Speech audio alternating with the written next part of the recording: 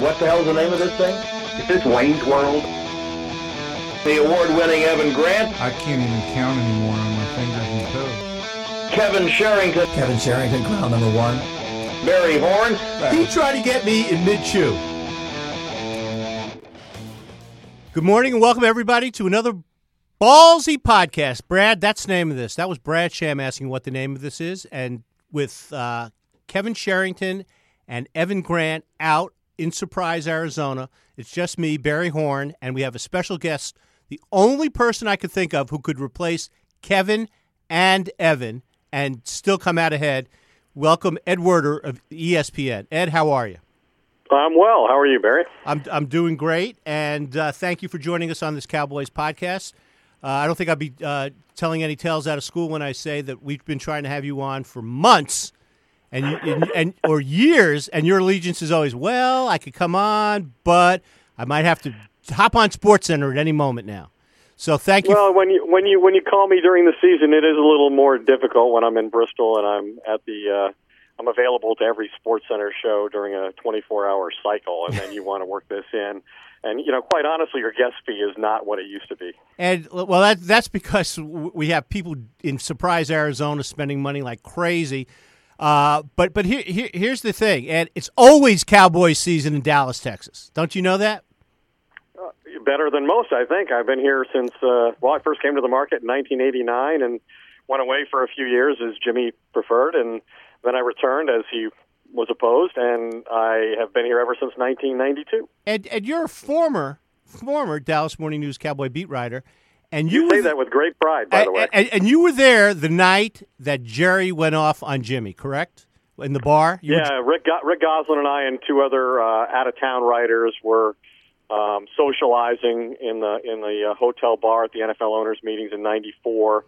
And as we were leaving very early in the morning, Jerry grabbed my pants leg and said, "You don't want to leave now. You're going to miss the story of the year." And I said, "Well, what's the story of the year?" And he said, "I'm going to fire that blankety, blankety, blankety, blankety, blankety, blankety, Jimmy Johnson." And so we sat down and had another cocktail. So when you say early morning, was it like 8 o'clock in the morning, 8:30 in the morning? No, I think Jerry's probably capable of that, but this was probably more like 1:30, and we probably wound up staying till 2:30 or 3, with a promise from Jerry that we would get back together, reconvene the next day, and when people had notebooks and pens and tape recorders instead of cocktails and appetizers, and were better equipped to accurately quote him, we would readdress the whole situation and he would give us an honest opinion of his relationship with Jimmy and how it had changed. And he did not initially willingly do so, but eventually we did get to that. So let me ask you this. So Jerry made news again last week when he started talking about concussions in the NFL, and head injuries have really nothing to do with CTEs. What do you make of this? When this was like the day after the league came out and admitted there was an issue.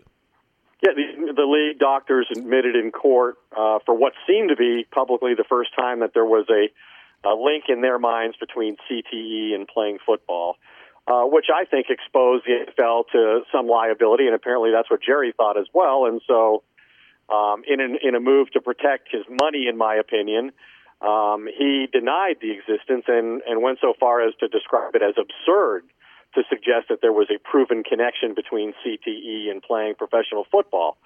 And like a lot of things Jerry says, he starts poorly with, as he did in this case, by saying it was absurd. Then kind of what he says in the middle makes a lot of sense, that, more data needs to be gained before we can make any definitive conclusions about the link between these two. And then at the end, he then again finishes with a conclusion that is somewhat not quite correct. But in between those two outlandish statements, he says a lot of reasonable things, and that's, again, what I think he did here. But, we live in a 160, whatever you want to call it, world of Twitter, 160 words, 140 I wish it was 160. It's only 140. 140 character Twitter world. And the only thing everybody remembers, I think, of aside from astute observers of the scene, is that he used the word absurd, correct? Yeah. Yeah, but that doesn't make it right. As I always tell people who take the wrong message from my tweets at times, I only get 140 characters. Can we read all of them? Is it too much to ask to read every one of the few words we get to use?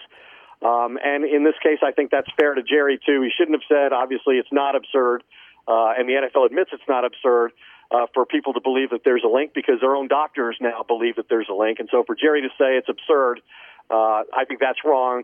In between the two opening and closing comments, he did make some valid points, but I think we know, those of us who are in the Dallas market and around the Cowboys a lot know there are a lot of Jerrys at Valley Ranch. And there's head coach Jerry, there's president Jerry, there's owner Jerry, there's general manager Jerry. But the most untrustworthy of all the Jerrys is Dr. Jerry. Have you talked to Jerry about medical issues in the past of Cowboy players and walked away shaking your head? I think we all have seen that Jerry really can't be trusted on medical information. I mean, the one that comes to mind to me among many recently was, when Tony Romo suffered his back injury against the Redskins 2-3 years ago. And, Jerry made it sound like there was every reasonable possibility that Romo would come back and play that following week against the Eagles in a Week 17 game, I think that was for the division title. And Adam Schefter at the time was reporting that Romo was out for the season, regardless of whether the Cowboys made the playoffs and went deep into the postseason or not. And Jerry was saying, we could see dramatic improvement in the next few days, and it's not out of the realm of possibility that Tony Romo would play, when in fact, Romo's condition among Cowboys doctors and medical people was well known. There was no way he was playing. He could barely fly home on the plane. He was apparently on the floor and had to be, lay flat. He couldn't sit up. Every reasonable opinion was that Tony Romo had zero chance of playing in another game, and yet Jerry, for whether it was gamesmanship or for competitive purposes, was saying something completely different. So I think it's pretty well documented that you can't entirely trust Dr. Jerry's opinion on these things. Wait, when Jerry talks about Tony Romo and his future and says he has 4 more seasons, 5 more seasons, is that Dr. Jerry? Is that Coach Jerry? Is that offensive coordinator Jerry? Is that fanboy Jerry? I think that's all the Jerrys there are at Valley Ranch, hoping for that to be true, especially after what happened last season, and we saw how utterly incapable they are of winning a game without him. What they went 1-11. Yeah. So I think that's just optimistic, team builder, salesman, advertiser, mogul Jerry, hoping that is the outcome, when I think most people would agree that that's not likely. I think the hope that you can or make your personnel decisions based on believing that Tony Romo at 36, after a succession of back injuries, now he's had fractured his collarbone 3 times in 5 years. I think that's wishful thinking that you're going to get 4 to 5 years out of Tony Romo. I think it's foolhardy to plan that way.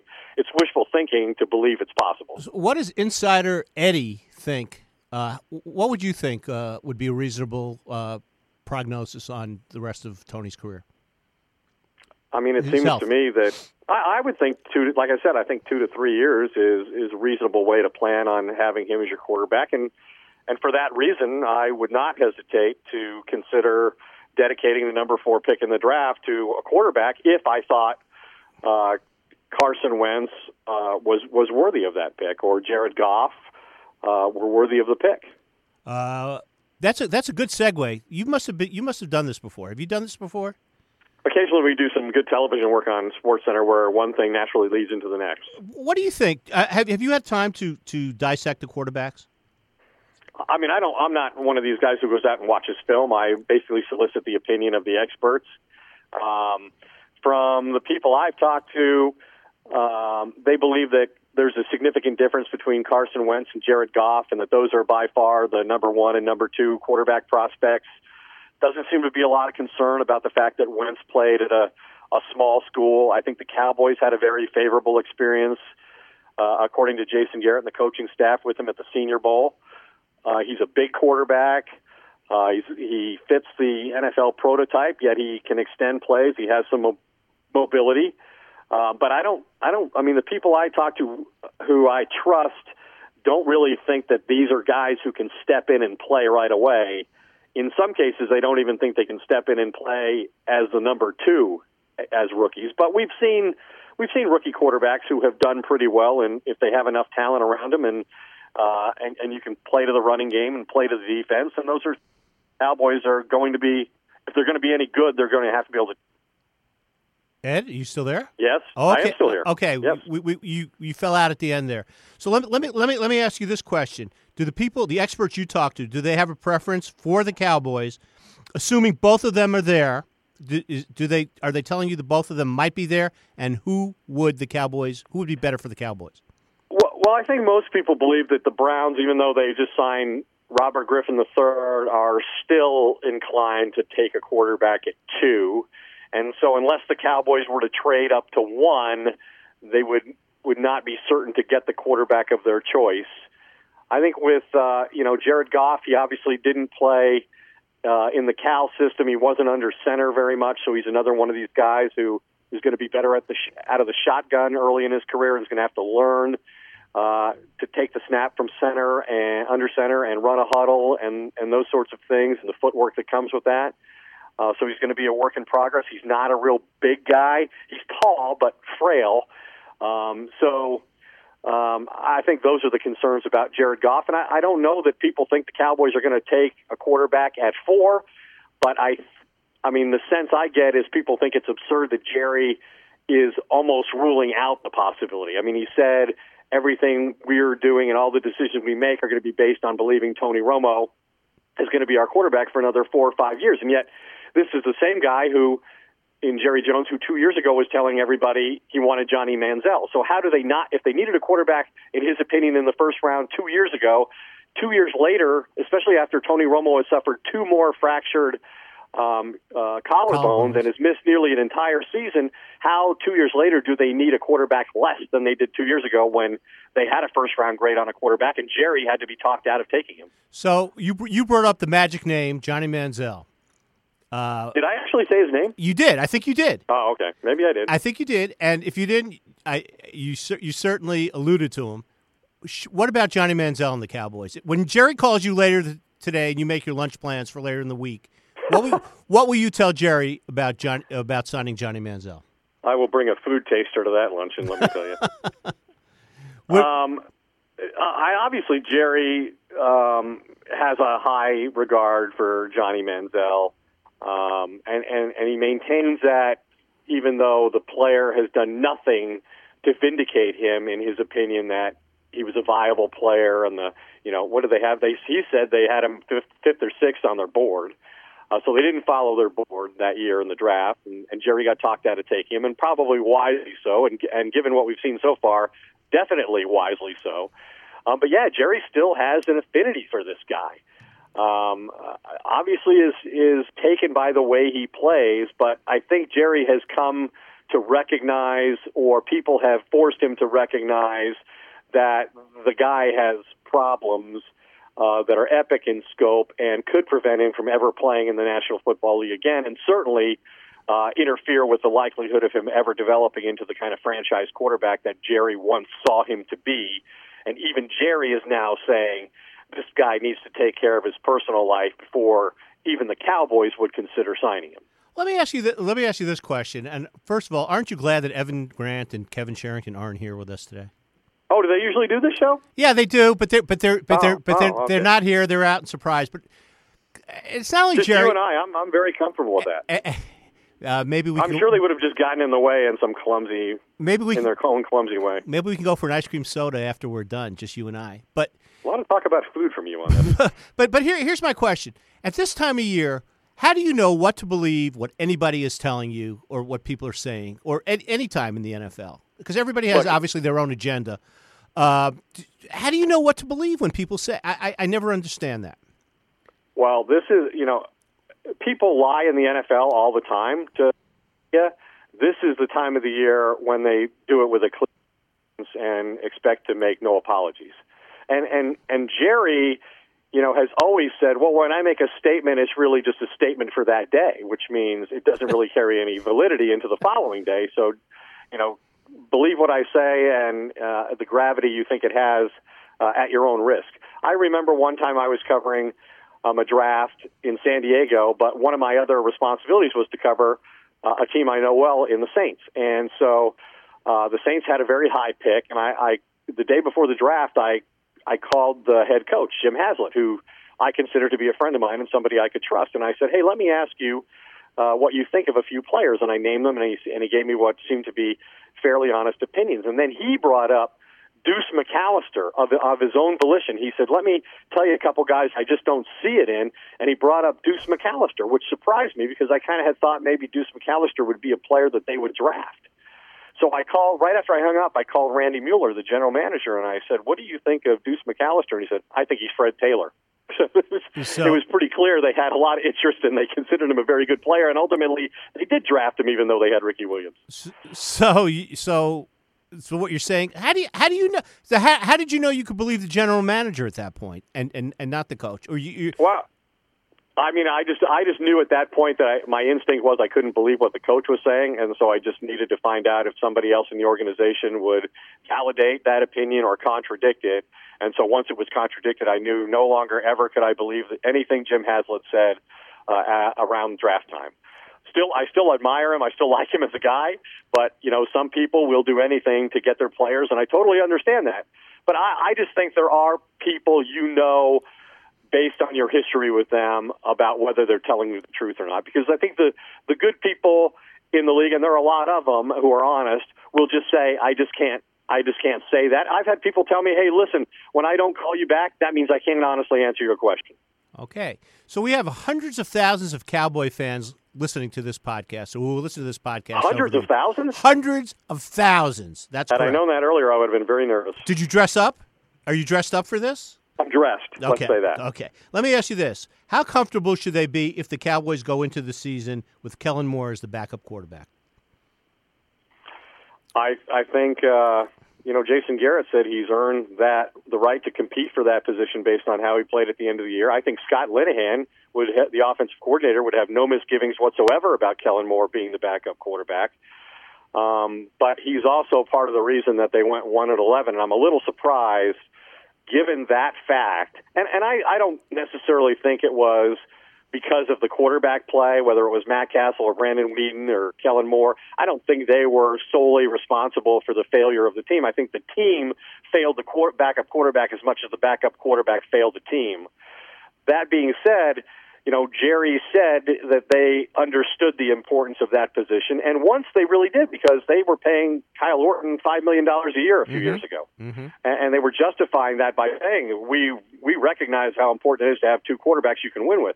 So I don't really understand the disconnect now, given the experience they just had, why they haven't gone out and gotten a legitimate backup quarterback. And maybe it'll be Josh McCown, who hasn't been cut yet in Cleveland, if he gets cut at all. I think he would be an excellent choice for the job. So let's see how it all plays out. But, yeah, at this point, I'm surprised that they only have what they do on the roster, that primarily being Kellen Moore and Tony Romo at the position. Are you surprised about the free agency class the Cowboys have signed, not their own players who they've re-signed, but the three guys they've signed? None has necessitated a big press conference at Jerry World or even at Valley Ranch. Am I right about that? If they did, I missed it. But let's go player by player. Alfred Morris. Well, I think Alfred Morris is a guy who fits their scheme. He's a veteran player. He's an inexpensive player. He's a high character guy. He's a tough runner. Not in my opinion, not going to make a lot of big plays. I think he'll work fine with Darren McFadden, but I think the two of them together don't give you what DeMarco Murray gave you at his very best the year before last. And I think he totally changed the way the Cowboys approached and played the game of football on offense. So the Cowboys should have re-signed DeMarco Murray? Is that what you're... I think the Cowboys... I understand they couldn't re-sign DeMarco Murray when Philadelphia made him the offer that they did. I think where they made a mistake was in not signing DeMarco Murray, even though he had an injury history, during his record-breaking season at some point early on to a futures contract, like they did with several other players, including was it Crawford last year and a safety the year before that they took chances on and paid starting money to guys who had not yet really proven themselves in that capacity.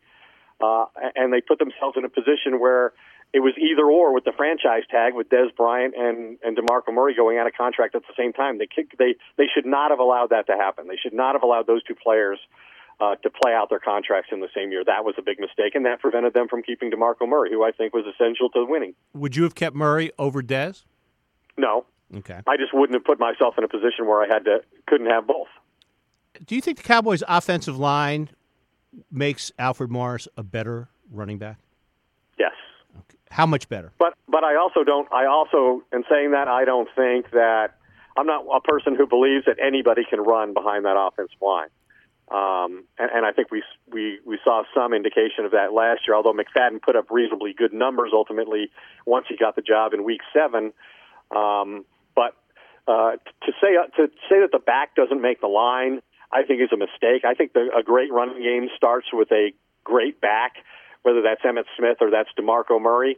And if that's not true, then we would have never seen Emmitt Smith become the all-time leading rusher in NFL history, because Derek Lassick would have taken the job when Emmitt went out of contract the first time.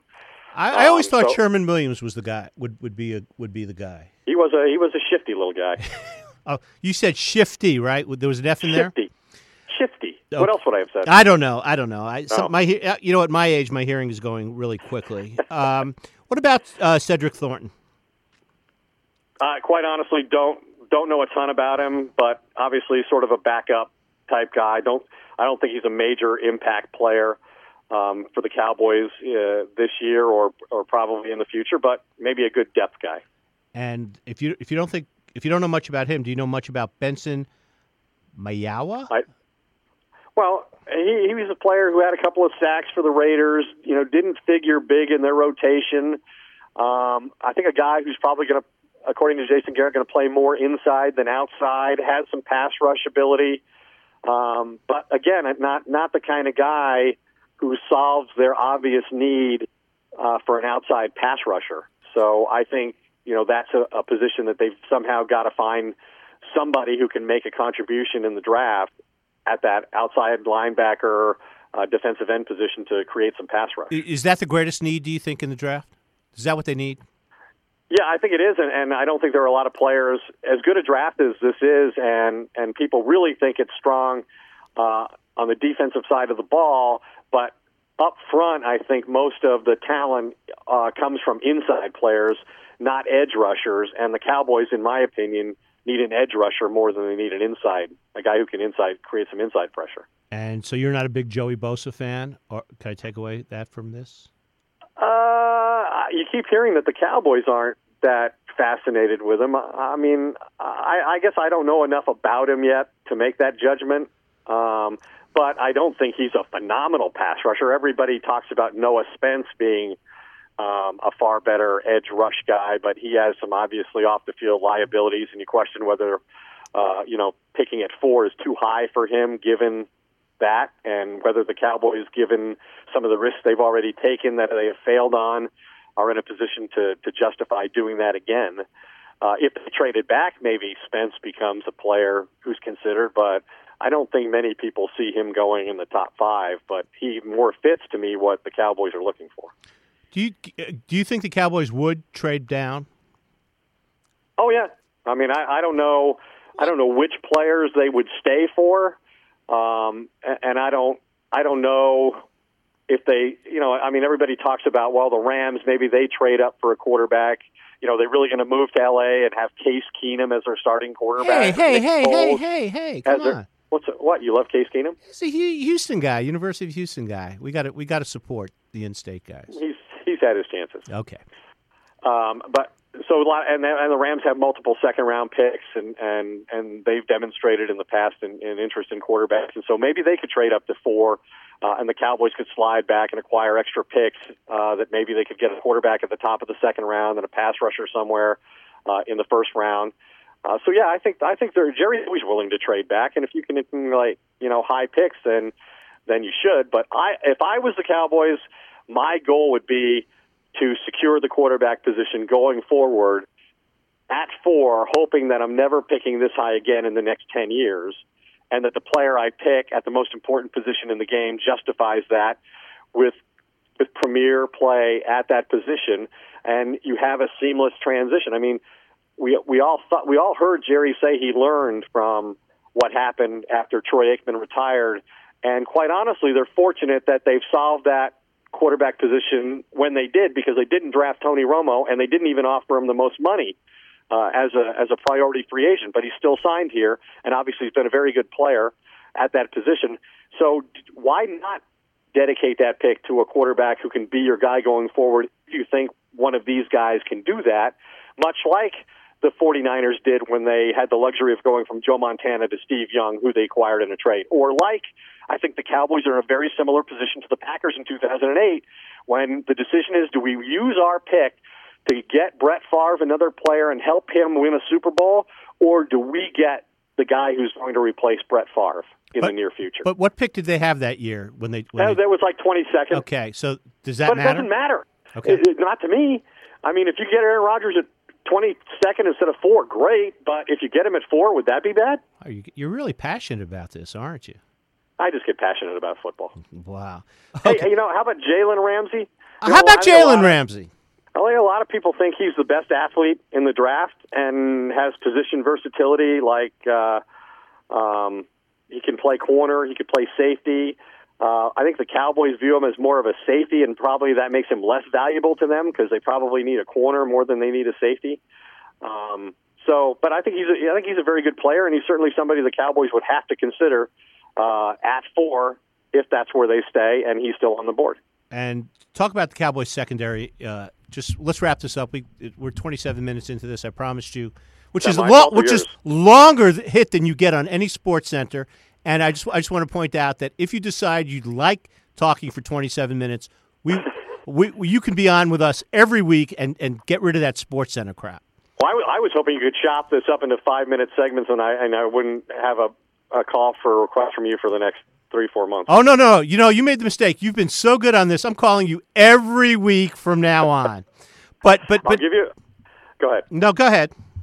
Well, I mean, their cornerback situation obviously is less than ideal. They've re-signed Mo Claiborne, who they drafted a few years ago as the first defensive player off the board. They said they had the highest grades on him since Deion Sanders at the position, and he hasn't justified that through injury and poor technique at times. He's a guy they had a hard time making a decision on as to whether to keep or not.